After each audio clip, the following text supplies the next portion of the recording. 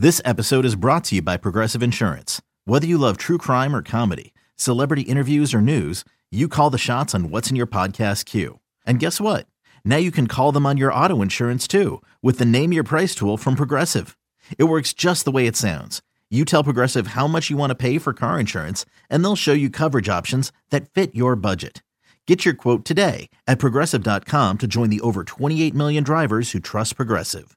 Progressive Casualty Insurance Company and Affiliates. Price and coverage match limited by state law. The following is a presentation of A's Cast, your free 24/7 nonstop destination for A's baseball. Go to athletics.com/A's Cast to download the app. Restrictions apply. This is A's All Night. Laureano has hit it out again. A's baseball just for you. Here is A's All Night. I'm Alex Jensen, and it's time for A's All Night. The Green and Gold got it done on Saturday night, beating the Mariners 1-0 to clinch home field advantage for the American League wildcard game, setting up a postseason home date on Wednesday against the Tampa Bay Rays. We begin on Saturday with the only run-scoring play of the ballgame, as Ramon Laureano batted against Mariners starter Marco Gonzalez with 2 outs and nobody on in the top of the third. Swung on, blasted to left. Ramon gives it a long ride, up, over, and out. Past the A's bullpen, it's 1-0 Oakland. Laureano's 24th home run, piercing through the wind in Seattle, and the A's strike first. A's skipper Bob Melvin on having Laureano back in the lineup on a regular basis, while also looking forward to giving some guys a blow on Sunday. Yeah, it's nice to get him. Nice to be able to play him a couple games in a row.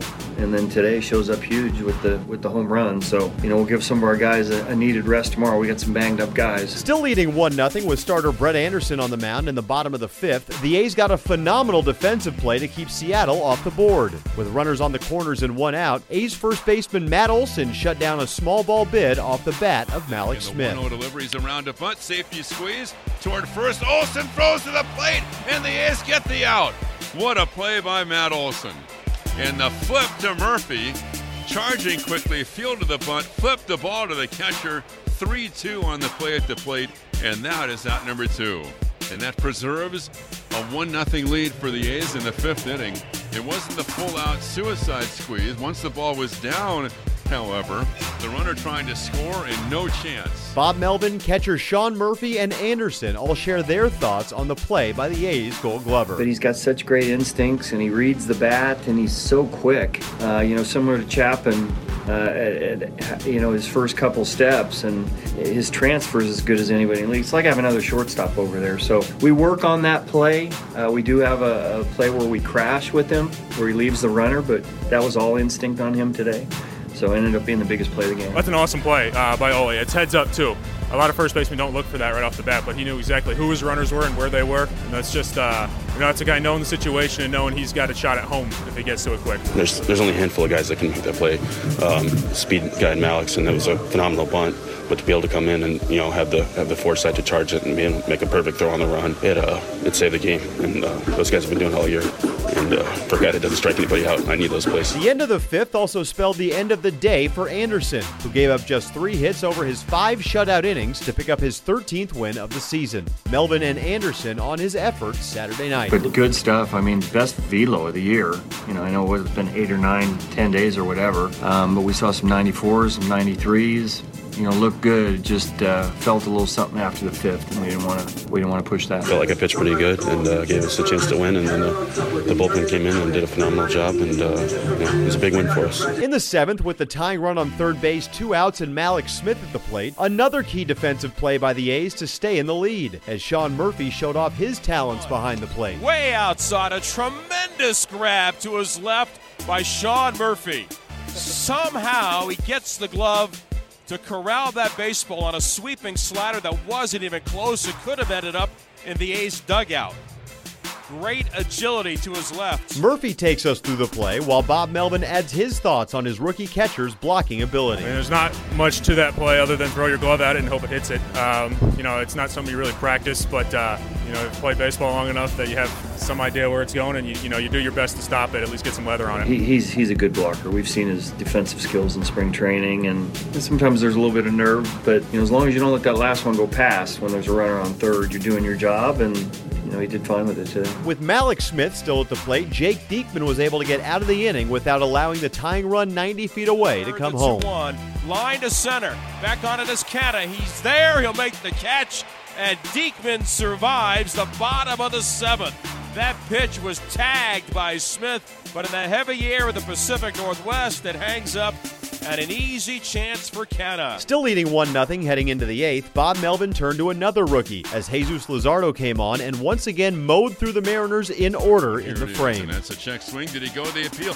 Yes, on the appeal they ring him up, and Luzardo works a 1-2-3 8th inning with 2 strikeouts and maintains the lead. For the 9th, the A's decided to stick with the rookie to protect a 1-run lead and officially send the wild card game to the Coliseum. And after allowing 2 base runners with 2 outs, Luzardo shut the door. And swung on a high pop-up. This is going to do it. Simeon has the call. Near second base. He's there. He makes the catch. The A's have won it. And the A's are coming home to host the wild card game on Wednesday night. Jesus Luzardo works out of the jam in the 9th. In a gem of a ball game on this Saturday in Seattle, the A's get their 97th win. And Bob Melvin's Oakland A's, who are going to the postseason for the 5th time in the last 8 years, will be hosting the Tampa Bay Rays on Wednesday at the Coliseum as the A's vault out of the dugout. The line of athletics, the high fives all the way as the regulars come, the starters come toward the dugout. And what a night for the Oakland A's, and what a 2 nights. 1-0, the A's beat the Mariners tonight. Luzardo, after the ballgame, describes his approach in the final at-bat, as well as the importance of winning on Saturday. And Melvin and Murphy give their impressions on the lefty. Just kind of attacked the last guy. I faced him, I think it was 2 days ago, and, just knew the type of hitter he was, and just try to get balls over the plate at that point. Well, yeah, it was definitely a big game, and 1-0 game in the 9th, so it was a big game for us, and the fact that, like you said, we had to get home field advantage, so I knew how important it was for all of us, so I wanted to come through. Pretty calm, and we've seen him, in a bases loaded, nobody out situation in Texas too. So I don't think the nerves are really there.